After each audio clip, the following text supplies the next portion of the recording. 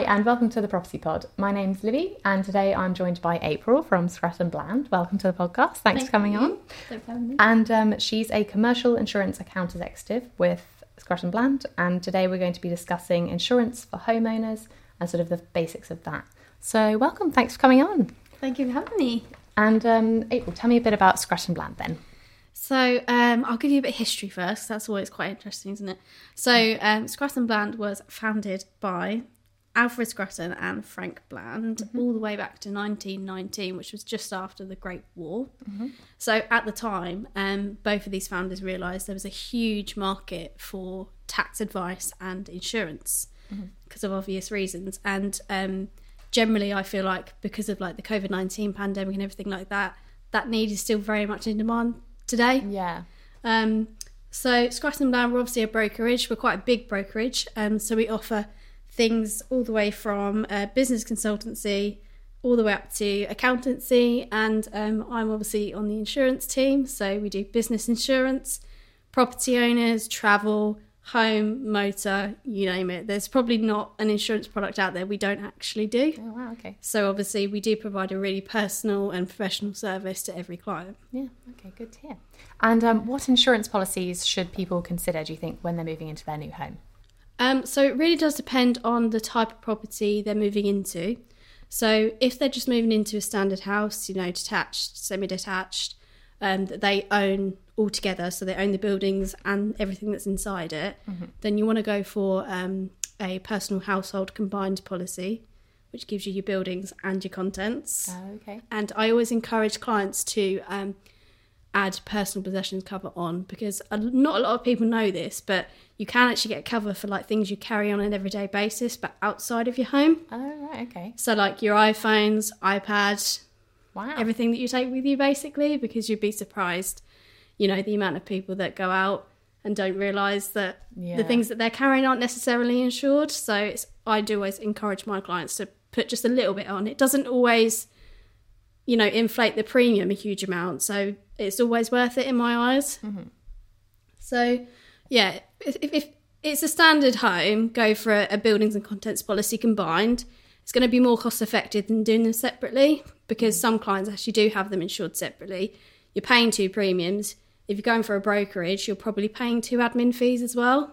So I always advise doing a combined policy.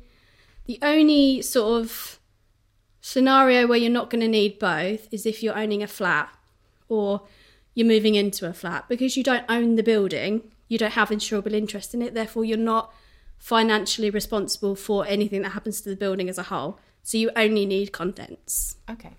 And what is the difference between content and building insurance? So the best way to describe it is actually how it was described to me, you know, 8 years ago when I started working in insurance. Basically, if you have a house, pick it up, tip it upside down. Everything that falls out is your contents. Everything that stays is your buildings. Okay.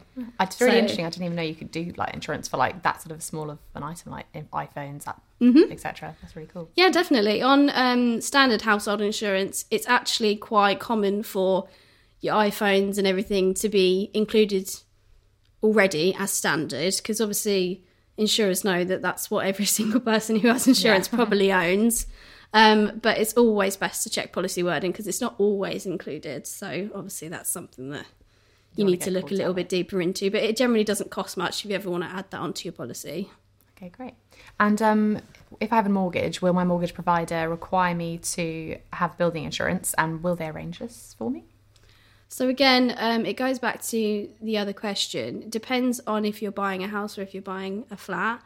With a flat, obviously you're not going to need buildings insurance, but they do want to see that you've got some sort of insurance in place. Buildings, obviously, yes, they do. This is sort of like a personal link. I've just bought my first home. It's a masonette.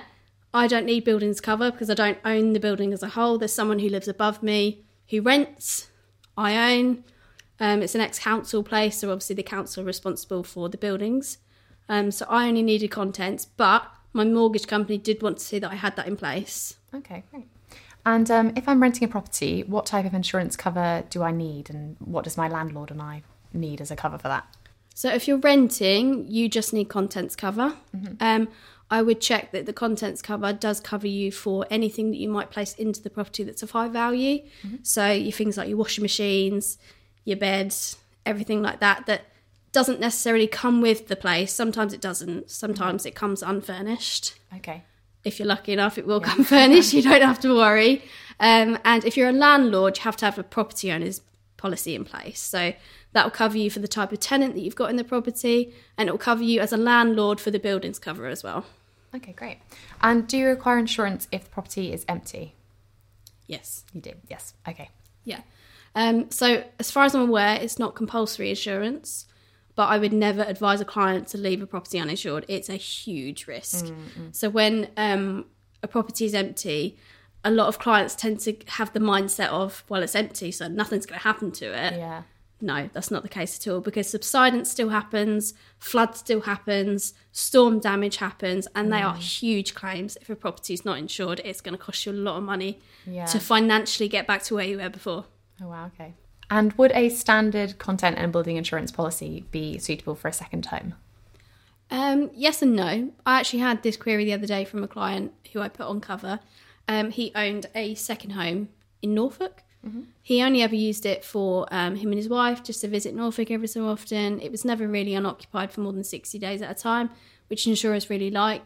So if you're only using it as a genuine second home that only you and your family visit, you're not like financially gaining from it, then most of the time a standard household would be okay. As long as you sort of declare to the insurer what it's being used for, it's not going to be occupied 365 days of the year. It is being used as a second home / holiday home sort of thing.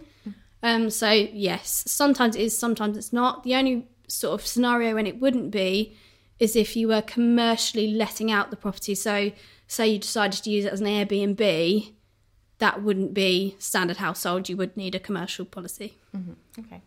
And what type of insurance should a business owner have? So again, it really does depend on the sort of business that they have, but we'll just go sort of standard scenario.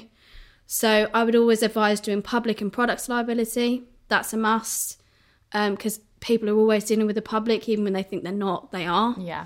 Employers liability if they've got employees, including themselves, because sometimes the directors go on the payroll, so that covers them for that. And legal expenses, I always advise clients to get legal expenses. And it's probably not as popular as it should be, but professional indemnity. So a lot of it doesn't tend to be a thing for sort of small businesses, so your tradesmen, so your builders and your plumbers, etc. It doesn't necessarily tend to be like, they don't need a massive business package because they sort of work for themselves, so they wouldn't need employers liability. It really does depend on the demands and needs of the business itself.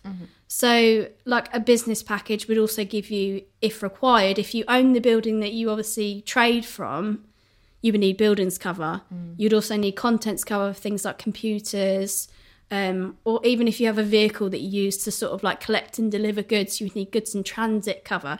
It's an ever sort of ending list, but it really does depend on the business itself, obviously the demands and needs of the business. But in a short answer, I would say PL and EL definitely. And I always put on legal expenses because you never know when you're going to need it. No, I suppose there's a lot to think about, like, you know, and especially like, I suppose if it's working from home, would you sort of suggest anything in particular there for insurance from working from home? A lot of insurers now do working from home packages, which actually obviously you do cover your equipment that you use every day. It's not necessarily a big insurance risk because it most of the time it is just someone with a laptop, but it will cover them, for instance, if they have any clients come to their house for any reason, and like I said, just their genuine computer equipment that they use. And if needed, they would have like some sort of cyber protection as well, just to make sure that obviously data protection is being kept where it should be. Yeah, cool. And why do you think first-time buyers should get life insurance? This is a good one. Yeah. This is actually one that I didn't even realise, you know, before I purchased my first home that we needed. So it's the whole sort of purpose of a life insurance policy is if you've got a beneficiary, so for example, it's my partner that I live with, he's my beneficiary, he would get a part of my mortgage or all of my mortgage if in the unfortunate event that I pass away before obviously the mortgage is up.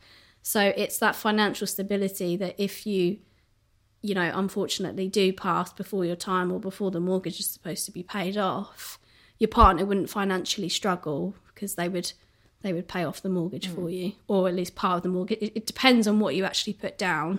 But it's just, in a nutshell, it's financial stability for whoever you leave behind, basically. Yeah, okay.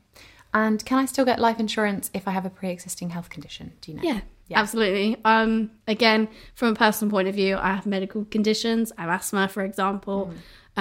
And they also ask you your family history as well. So if you've got, mum or dad that's had medical conditions, I wondered whether or not that would bump my premium up.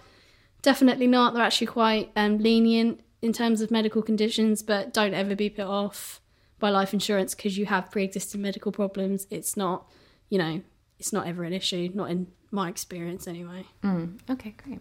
Well, thanks so much for all of that. It's very informational. Thanks for coming on. Thank you. And for all you guys at home, if you did enjoy this episode and found it useful, please don't forget to like, share and subscribe, and we'll see you next time.